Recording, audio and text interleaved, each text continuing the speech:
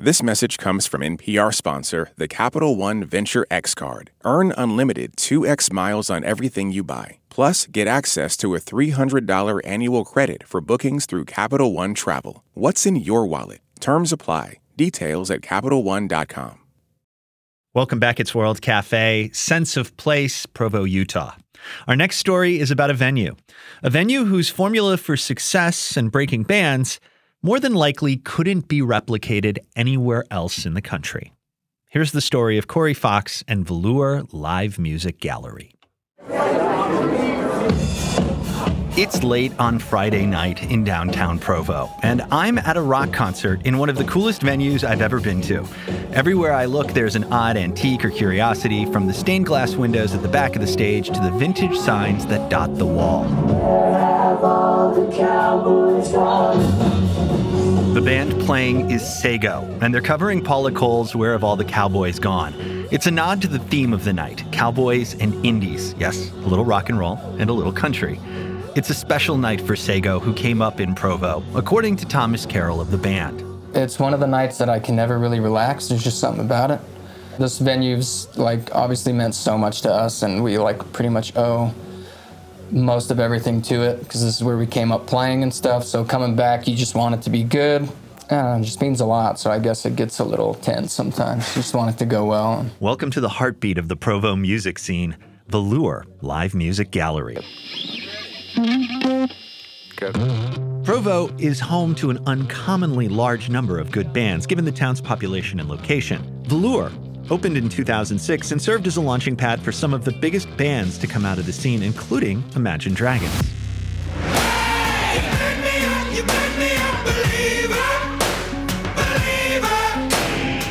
There's also Neon Trees,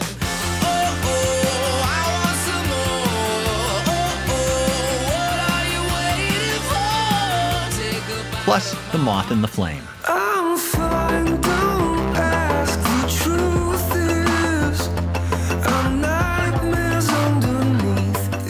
And the band of the night, one of the latest exports out of the Provo music scene, Sago.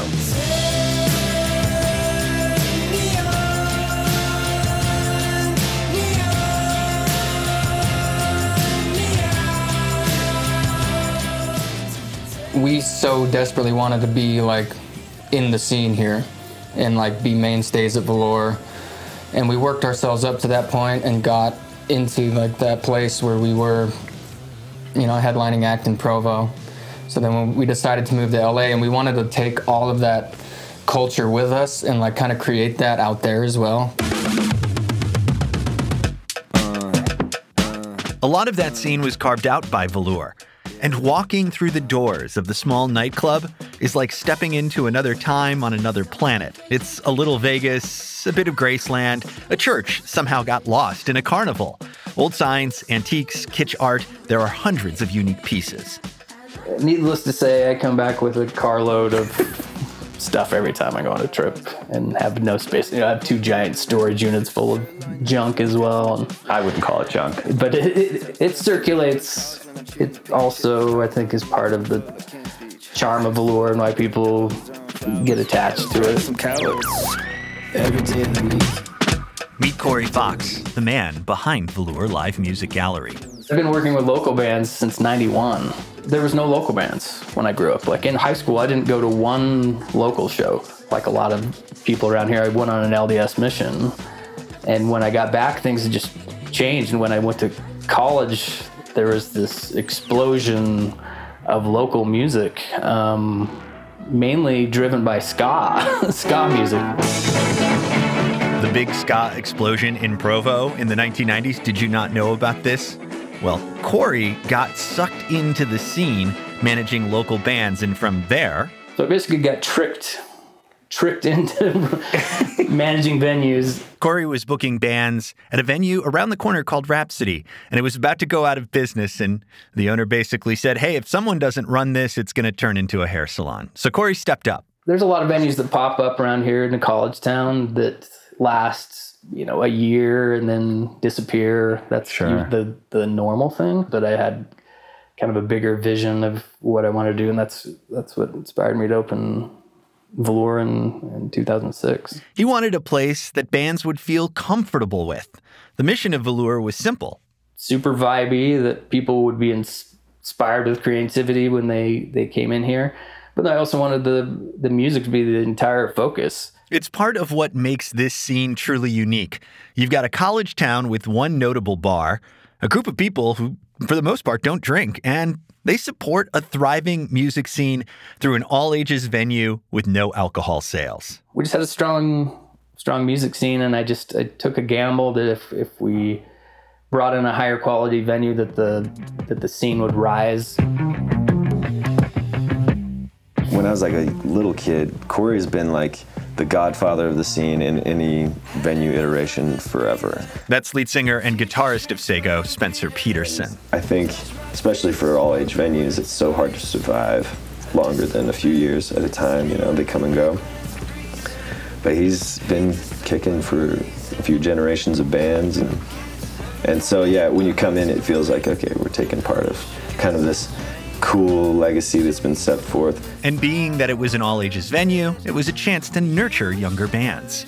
I once actually had an A&R rep from a label tell me that they love these Provo bands because they were so far ahead of most of these other bands, because a lot of bands don't have a place to play until they're 21 in these other cities. But it's not just booking bands. Corey takes an active role in developing groups as well.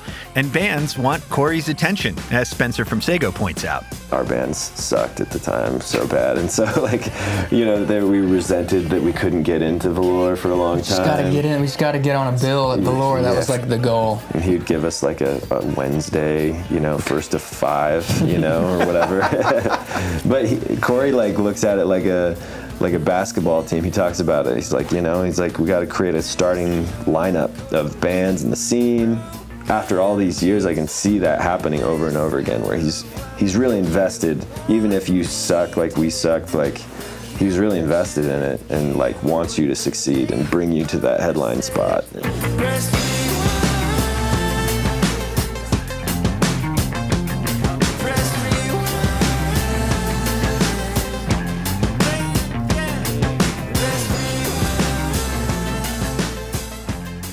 One way Corey fosters a healthy and competitive scene is his Battle of the Bands night that is actually meaningful. Past winners, Madden Dragons, Neon Trees, Backseat Lovers, Aces, all international touring bands signed to labels.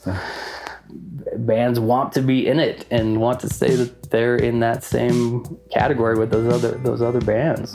And there's an incredibly in-demand open mic night. I mean, a lot of our big artists that started here, it all started as like a solo open mic artist. And the great example, Brady Parks. Brady Parks, yeah. There's an hourglass sitting on my table, I'm watching as everything's changing, my mind goes to a different time.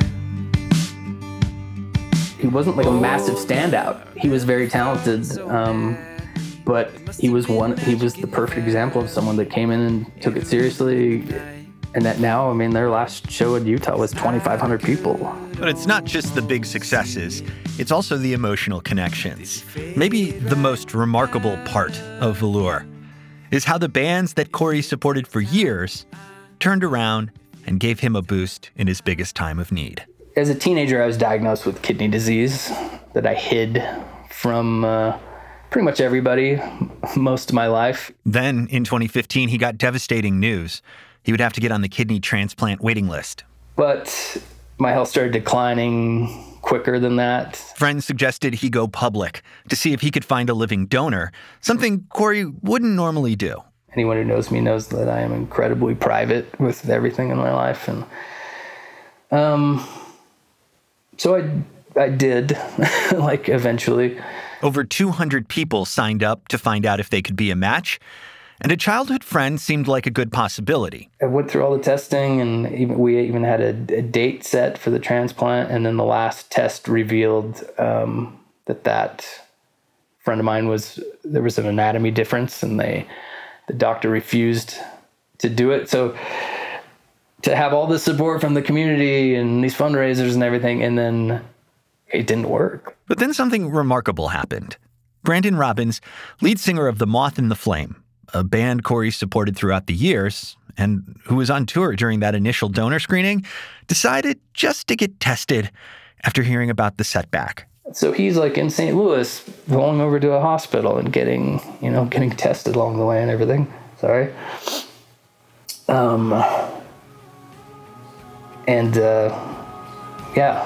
Like busted through all the testing in like a month and ended up being basically a perfect match and saved my life. Could never love someone who could love someone like me. Could never love someone who could love someone like Shortly after recovering from transplant surgery, another hurdle landed in front of him: COVID shutdowns. The grants had run out, like the money had all run out. But once again, the music community, which Fox had enriched and nurtured, came through with another act of selflessness. Without me knowing any of this either, Imagine Dragons had kind of went behind my back and talked to the bank that we deal with, Zions Bank, across the street, and ended up arranging a deal and paid off my mortgage for the building. Incredible. So, again, full circle. But pretty amazing community we have here. waking up to ash and dust. I wipe my brow and I sweat my rust. I'm breathing in the chemicals. I ask Corey what he hopes the future of Velour looks like. You know, when you get a new kidney, it doesn't last forever. Sure. It's like, I already feel like I'm a bit on borrowed time with all of this, so I'm just appreciating it all. I mean, of course, I still have goals. There's still a lot of great bands right now. There's kind of a new renaissance post-COVID. I overheard that she was 19. She's got a fake ID and a nose ring. Those kind of girls tend to know things better than I do. Bands like the Backseat Lovers. And Corey leaves me with a story that I think sums up the whole point of why he does this and why we go experience art together. Art doesn't become art until it interacts with other people. Yeah. So that same example, like if you did a painting in your house to yourself, it isn't art yet. That's right. Until other eyes see it, and then it comes to life and has meaning. And that's a big motivation I try to give bands, is like, why would you want to write music and then not play to people?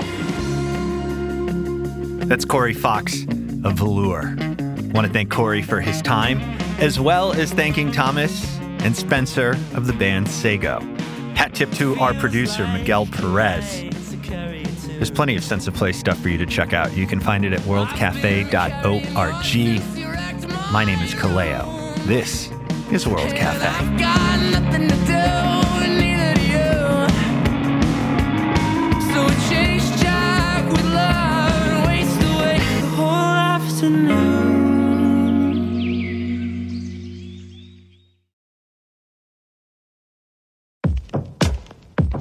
What does it mean to be Black in America? In NPR's Black Stories, Black Truths, a collection of stories as varied, nuanced, and dynamic as the Black experience, you'll hear it means everything. Search NPR Black Stories, Black Truths wherever you get your podcasts.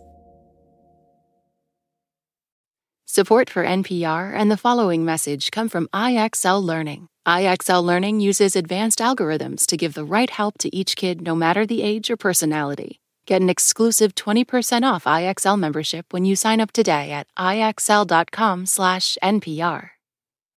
This message comes from NPR sponsor Homes.com. The right agent can make or break your home search. That's why Homes.com provides an agent directory that details each agent's experience, so you can find the right one and ultimately the right home. Homes.com. We've done your homework.